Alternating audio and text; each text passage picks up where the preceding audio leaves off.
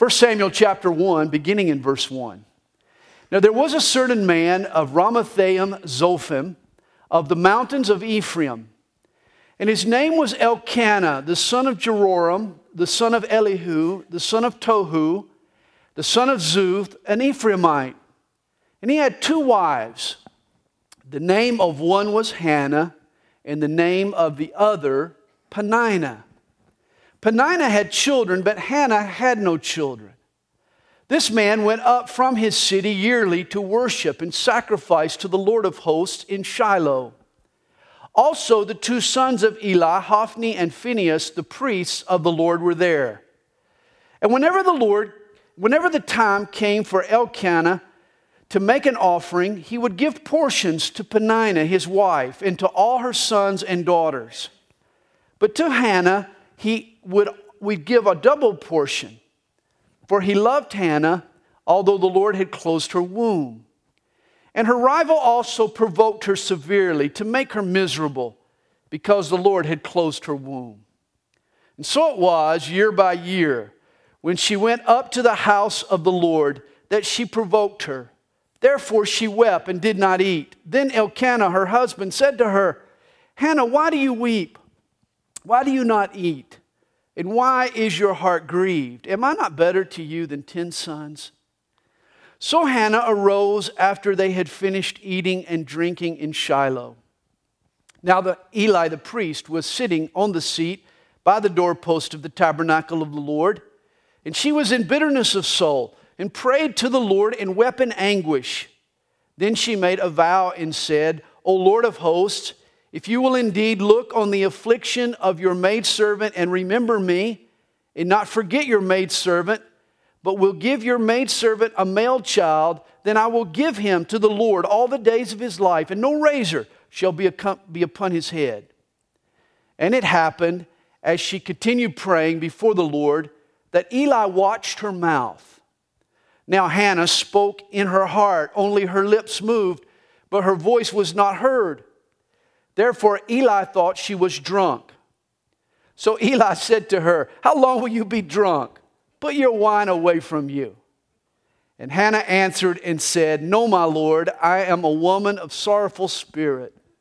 I have drunk neither wine nor intoxicating drink, but have poured out my soul before the Lord. Do not consider your maidservant a wicked woman, for out of the abundance of my complaint and grief I have spoken until now. Then Eli answered and said, Go in peace, and the God of Israel grant your petition which you have asked of him. And she said, Let your maidservant find favor in your sight. So the woman went her way and ate. And I want you to pay close attention to this last phrase. It's important. And her face was no longer sad. In the Old Testament, polygamy was a common practice. One man would marry multiple wives. Though this occurred, it was never a good idea. For a time, God tolerated the practice, but it was never his intention. We learn from the creation account in Genesis that when God formed the first man, Adam, he provided him not two wives, but one wife, Eve. Recently, Middle East archaeologists have unearthed a cuneiform tablet entitled, The Top 10 Reasons No Man in His Right Mind Would Want Two Wives. Here's the translation from the Semitic Chaldean translation. Number 10, twice as many birthdays and anniversaries to remember. Number 9, you have to pick who gets the second garage door opener. Number 8, by the time two wives take a shower, there's no more hot water. Number 7, who can afford 24 roses on Valentine's Day? Number 6, when it comes to choices, it's now 2 against 1. Number 5, your one drawer and half a foot of closet space gets cut in half. Number 4, 2 honeydew lists. Number 3, do you really want to decide who gets the master bedroom? Number 2, 2 mother-in-laws. And number one reason why no man in his right mind would want two wives: PMS twice a month. Well, apparently, this man Elkanah had never read this top 10 list, or he would have not had two wives. One wife was named Hannah, and the other was Peninnah. And from Elkanah's experience, you can add one more reason to the list of why two wives is not a good idea. They might not get along. Every night when Elkanah came home from the office, he was greeted by two warring women. There was constant friction and tension in his household. Verse 2 reveals the underlying problem. Peninnah had children, but Hannah had no children. In ancient times, barrenness was the heaviest burden that a woman could bear. Since children were considered a blessing from the Lord, the inability to bear them was unfairly viewed as a divine curse. Hannah deeply longed for a child, and she bore this stigma. Over the years, it wore on her, so much so that it put her into a state of depression. Her desire had gone unfulfilled. And here's where Elkanah made a tragic mistake. He loved his wife Hannah, and he hated to see her suffer and grieve, so he compensated for her deficiency by showering extra favor upon her. Verse 5 tells us that when they went to Shiloh to offer sacrifices to God, he always gave to her a double portion. But I imagine Elkanah gave Hannah twice as much of everything, twice his time, twice the grocery allowance, 2 weeks of vacation to Peninnah's one, double the mad money, a new SUV compared to Peninnah's old minivan, 2 credit cards instead of 1. And how do you think that Peninnah reacted to Elkanah's extra show of affection toward Hannah? She despised him and hated her rival. She retaliated. She bombarded Hannah with cutting comments and with biting barbs. Peninnah would brag about her children in front of Hannah, and then she'd drop some comment like, "And oh, what about your kids, Hannah? Oops, I forgot." Oh my. It was all poor Hannah could do to keep from slapping the old girl silly. Over the years, Hannah learned to steer clear of Peninnah around the house. They probably lived completely separate lives. Their daily routine had little overlap. Hannah was able to avoid conflict with her rival. But once a year, the two wives had to share a common space.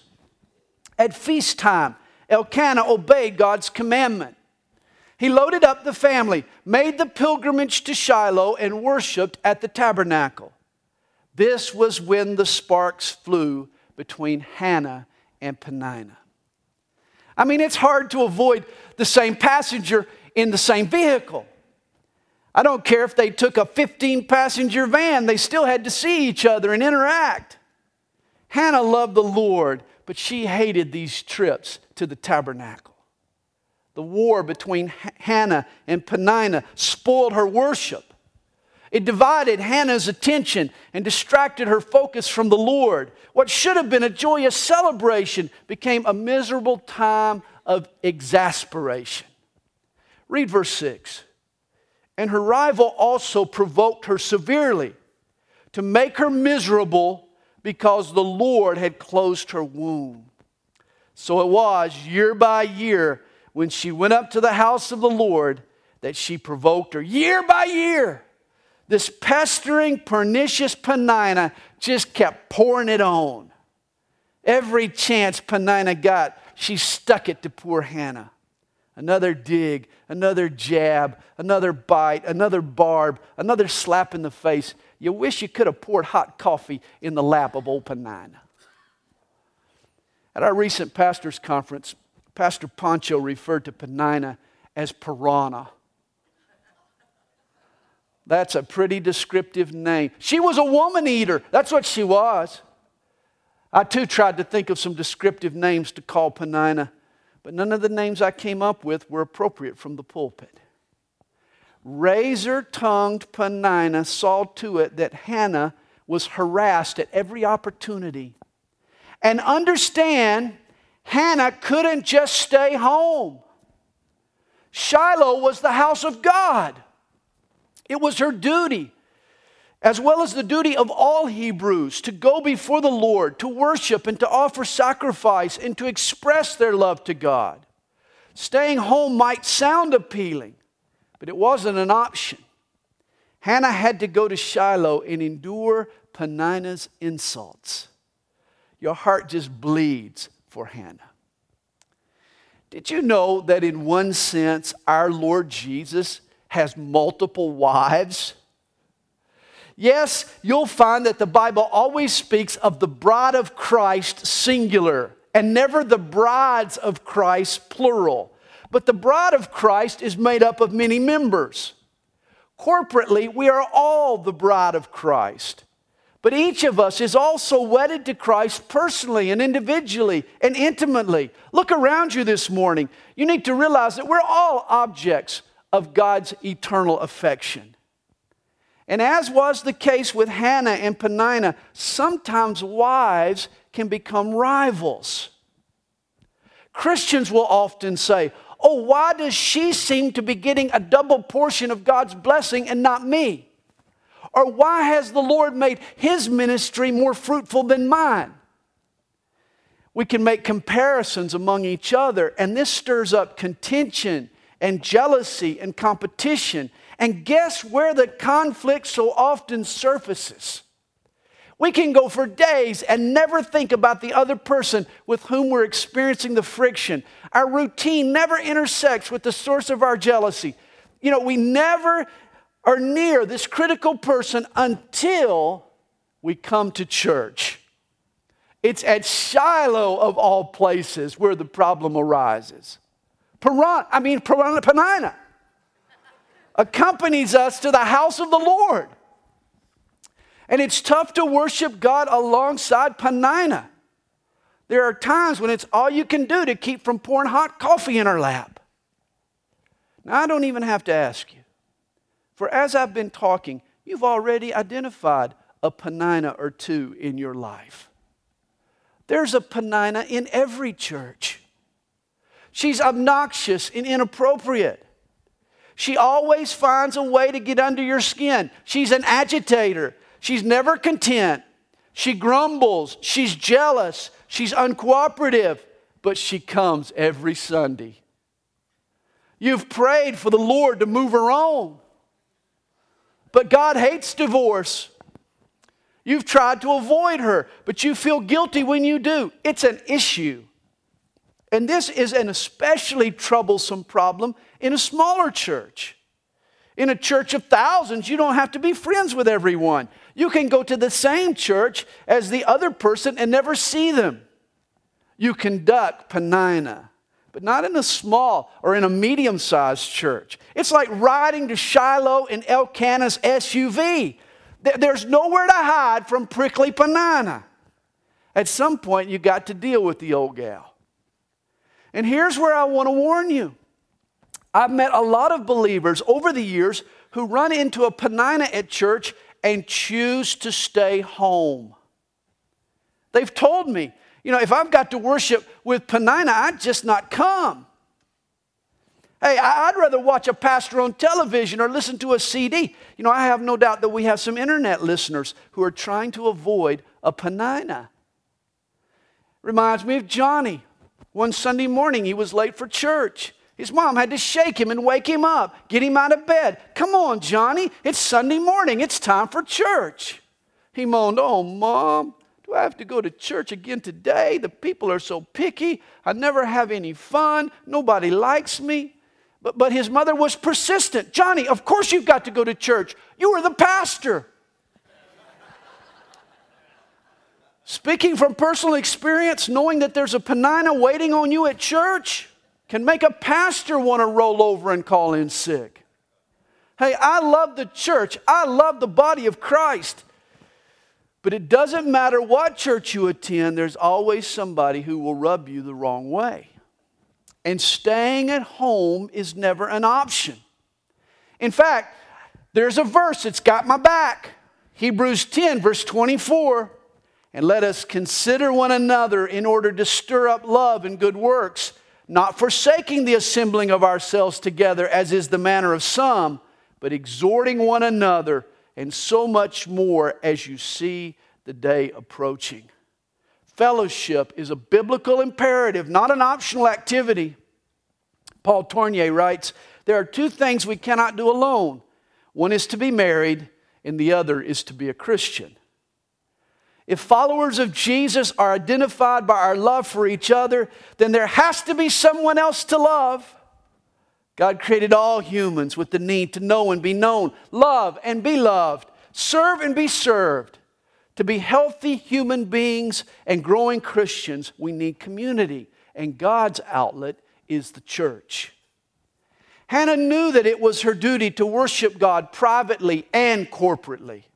There were Old Testament experiences where God was only available, or experiences with God were only available when the people of God had gathered together at Shiloh. The Shekinah glory, the priestly blessing, the public reading of the Scripture, the corporate worship, the sweet smell of the burnt offerings were only accessible at the tabernacle. And likewise, our New Testament experience with Jesus is far from complete until we become committed to meeting together in a local body of believers. Never let a Peninnah rob you of the fellowship of faith and the corporate worship of God and the biblical feeding and the opportunities to serve and the encouragement and hope that we glean when we meet together as the church. At Shiloh and at church, the glory grows and prayers gain more punch and our witness shines brighter and the love of God becomes more tangible. The church is where the action is, and you need to be there. You see, for Hannah, coming to the Lord's house brought her in contact with prickly Peninnah, but she wasn't about to let this sassy, brassy, crassy lassie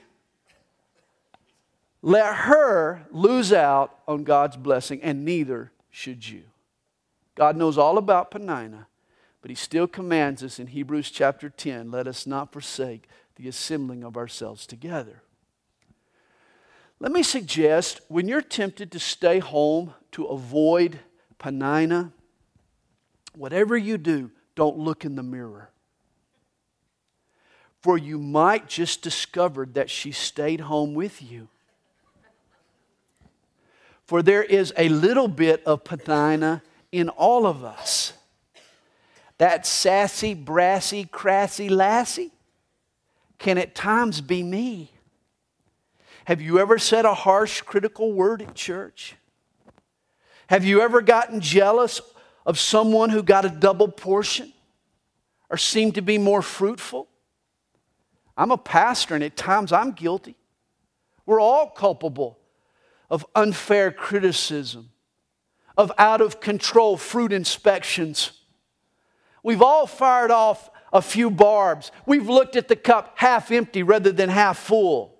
We've judged others while failing to recall that we've been forgiven. We've forgotten the grace that God has lavished upon us. My given name is Sandy, but at times I too can be a Peninnah. I've been a Peninnah to my wife. I've made cutting and critical comments. And trust me, like Peninnah, I know just the right buttons to push to aggravate my Hannah. I know exactly how to get under her skin. Once I said to my dear wife on a particularly difficult day, well, we don't ever have to worry about being robbed around here. If a burglar broke into this house and took one look around, he'd think we'd already been ransacked and just leave. Ooh. Can you believe your pastor made such an insulting comment? Talk about brassy. My wife would have been justified. Well, she almost did it. She might have rammed the broom and the dustpan down my throat sideways and told me to clean up. The truth is, we're all capable of being a Peninnah. You see, the church is like two porcupines huddled up on a cold night. They need each other to stay warm, but they needle each other in the process. Here's a favorite poem. To live above with saints we love will certainly be glory. To live below with saints we know, well, that's a different story.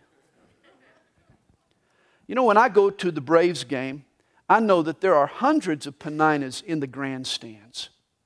I'll probably run into a couple when I try to get out of the parking lot, or when they get a little drunk after the ball game. But I'm not going to let a few Peninnahs stop me from enjoying the game. A Braves baseball game is worth the trouble. Likewise, why let a Peninnah rob you of God's blessing? Putting up with Peninnah is a small price to pay to be part of God's forever family. It's been said, Christians need the heart of a child and the hide of a rhinoceros. We need to be tender and tough. I've heard it put this way, too many Christians have tough hearts and soft skin. We need tough skin and soft hearts. Well, on this particular visit to Shiloh, Hannah failed to deal properly with her rival. She allowed Peninnah to get to her, to get the best of her. Hannah came to offer her sacrifice to God, but instead it was Peninnah who got her goat. Look at what happened, the end of verse 7. Therefore she wept and did not eat. Hannah was so disturbed, she refused to come to the table. She skipped supper in order to sulk. Peninnah caused her to stop being fed. And if you let your Peninnah get your goat, she'll have the same effect on you. You'll stop coming to Bible study. Or when you attend, you won't be able to concentrate and focus and open up your heart to what God has to say. The great danger of a Peninnah is that she can distract a Christian from the main reason he attends church in the first place, to be fed God's Word. In verse 8, Elkanah comes and comforts Hannah. He reassures his wife of his love for her. He says, Hannah, why do you weep? Why do you not eat? And why is your heart grieved? Am I not better to you than 10 sons? Elkanah's words are sensitive and kind. But notice the one thing he doesn't say. Elkanah does nothing to shut up Peninnah. He doesn't even send her home. He never even promises her not to bring her next year. I'm sure that's what Hannah wanted her husband to do. That's what we want God to do with our Peninnah, don't we? Take her home. Well, maybe not take her home to heaven, but hopefully we're more merciful than that. But have you ever prayed, Lord, just take her to a different church home? That would be fine. Apparently that wasn't Elkanah's solution to Hannah's problem, and neither is it God's plan for you. You know what's interesting? The name Peninnah. You know what it means? It means pearl. And how apropos. For how does a pearl form? By irritation. A pearl starts out as a speck of sand in the soft center of an oyster or a clam. That tiny speck irritates the lining of the shell, which then releases a secretion that forms a hard crust around that grain of sand. And over time, layers of secretion add up to form that beautiful, priceless pearl. Understand, our husband, our Lord Jesus Christ, lets the Peninnahs come to church. He plants them in the fellowship. He puts them right next to us. Jesus could make old Peninnah stay home. He could send her home once her cutting comments start. But Jesus lets Peninnah come and rub shoulders with the Hannahs. And why? There are 2 reasons. First, being at church will change the Peninnahs eventually. And second, until she changes, the irritation she causes will turn Hannah into a beautiful pearl. Look at what Peninnah's irritation forces Hannah to do. Our text tells us that she goes to the door of the tabernacle and, quote, pours out her soul before the Lord. Her prayer is so intense, so passionate, so uninhibited, so full of raw emotion that it confuses the priest Eli. He's used to witnessing these staged prayers. He hears fluent prayers, composed to impress others, not necessarily express one's true feelings. It seems strange to Eli to watch a woman's lips move, but not hear her voice speak. He thinks Hannah is drunk. And in verse 14, he rebukes her. How long will you be drunk? Put away your wine from you. Hannah has to explain to the priest that she's not drunk. It's her heart that's praying, not her lips. Once the elders approached the simple pastor about the content of his prayers. They didn't think his choice of words, the theme of his prayers, were appropriate for the highbrow taste of their congregation. When the elders had finished their criticism, the pastor looked at him and made one statement. He said, "Gentlemen, I have just one comment. When I pray, I'm not talking to you." Hannah wasn't talking to Eli. She was charging the throne of God. Hannah's prayer was heartfelt and heaven-bound. She wasn't just mouthing from memory. She was convulsing deep desires. She prayed with passion and urgency. Hannah was serious, sincere, set on her goal. Hannah believed that her prayer would make a difference, and she prays like it. There's an old saying, when it comes to prayer, if God has a choice of words without heart or a heart without words, He prefers the heart without words every time. Hannah's getting down to business with God. Reminds me of the little girl. She would always say her prayers at night. Each evening she would follow a ritual. She would take off her clothes, put on her pajamas, and then she and her mom would kneel by her bedside to pray. Well, on her first Sunday in the big church, in the church sanctuary, she was surprised to see everyone drop to their knees. She thought about our nightly ritual, and she whispered to her mom, she says, "You mean we're all going to pray with our clothes on?" I believe to pray effectively, you got to take off your clothes. Not literally now, but I'm talking about the facade that we use to cover up our real emotions and our real feelings. We have to lay aside our robes of routine and our veils of formality and our masks of hypocrisy. You see, you can say all the right words, but does it come from your heart? The key to prayer is not just to say prayers, but to pray prayers. Hannah prayed like she meant it. And that's how we need to pray. And let me say it. If a pestering Peninnah can cause you to pray with passion, if it takes a Peninnah and her inconsiderate behavior to end your pretense and to bury your pride and to create enough desperation so that you'll really get down to business with God, then praise the Lord for Peninnah. Rather than whine about Peninnah, praise the Lord for her. For I believe the Peninnahs in our life is what drives us to our knees. This is what teaches us to pray. They make us more desperate for the lover of our soul. Think it through. If there had been no Peninnah, if Hannah had just lived happily ever after with Elkanah, do you think she would have been so urgent about going to the tabernacle and pouring out her soul to the Lord? No, it was Peninnah that motivated Hannah to lean on the Lord. And it's the Peninnahs in our life and in our church that causes us to do the same. Hey, don't let Peninnah get under your skin. Let her force you to your knees. Like the name Peninnah, the name Hannah also has special significance.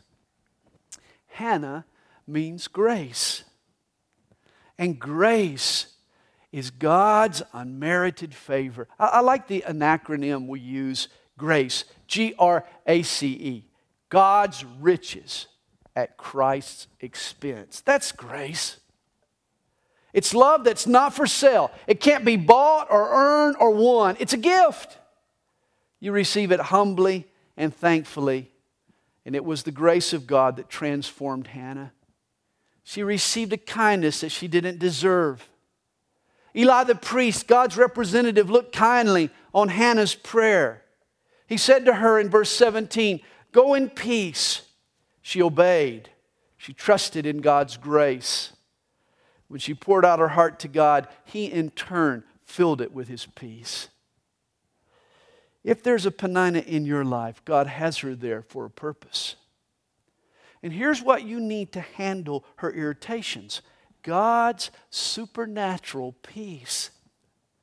In Colossians chapter 3, verse 15, Paul is encouraging the believers there in Colossae to bear with one another, to endure each other's irritations. And that's when he adds, and let the peace of God rule in your hearts, to which also you were called in one body, and be thankful. You see, it's the peace on the inside that enables us to put up with the Peninnahs on the outside. Old Peninnah was still kicking up a storm, but inside, Hannah was at rest. She was cool. She was enjoying God's perfect peace. See, the old crow couldn't ruffle her feathers when the dove of God's Spirit rested in her heart. And you too can have God's peace. I love verse 18. So the woman went her way and ate, and her face was no longer sad. Hannah had regained her strength. She was no longer sad. What began as a thorn in her side had now become or been replaced with a smile on her face. Hannah's demeanor was no longer sad because she knew that God's grace was more than sufficient for whatever God's will required. You see, grace might help you bear a child, or a greater miracle, bear with a Peninnah, for grace does both. At times, God removes the difficulties. At other times, God helps us to turn our difficulties into blessings. It works both ways. It's been said, prayer may not always change things for you, but it always changes you for things. Nothing is too difficult to endure when you've got a grip on God's grace. Not even a sassy, brassy, crassy lassie like Peninnah. Pour out your soul to God and He will fill it up again with His peace. When the family returned home, it was the same Peninnah in the SUV as when they arrived in Shiloh, but it was a brand new Hannah. Peninnah was no longer a bother. Grace and peace now made the difference. And it is amazing how differently we see people and react to situations when we trust in God's grace and when we're filled with God's peace. Let the peace of God rule in your hearts, and you'll be able to praise God for your Peninnah. This morning, if there's a Peninnah in your life, don't try to avoid her. Don't begrudge her. Don't complain about her or gossip about her. Rather, make her a matter of prayer. Let her drive you to your knees. Trust in God's grace. Receive God's peace. Then praise God for your Peninnah. For I believe the combination of God's grace and her irritations are turning your life into a beautiful pearl. Father, we thank you for your word this morning. We pray, Lord, that as we worship you together here at Shiloh, here in your house, Lord, that you would fill our hearts with your peace. Lord, may we just pour out our hearts to you. And Lord, may you in turn fill us with your peace and with your grace. Work in our hearts now, Father. We love you. Thank you for this time of worship. We pray you'll encourage us as we continue to grow in you. And we pray these things in Jesus' name. Amen.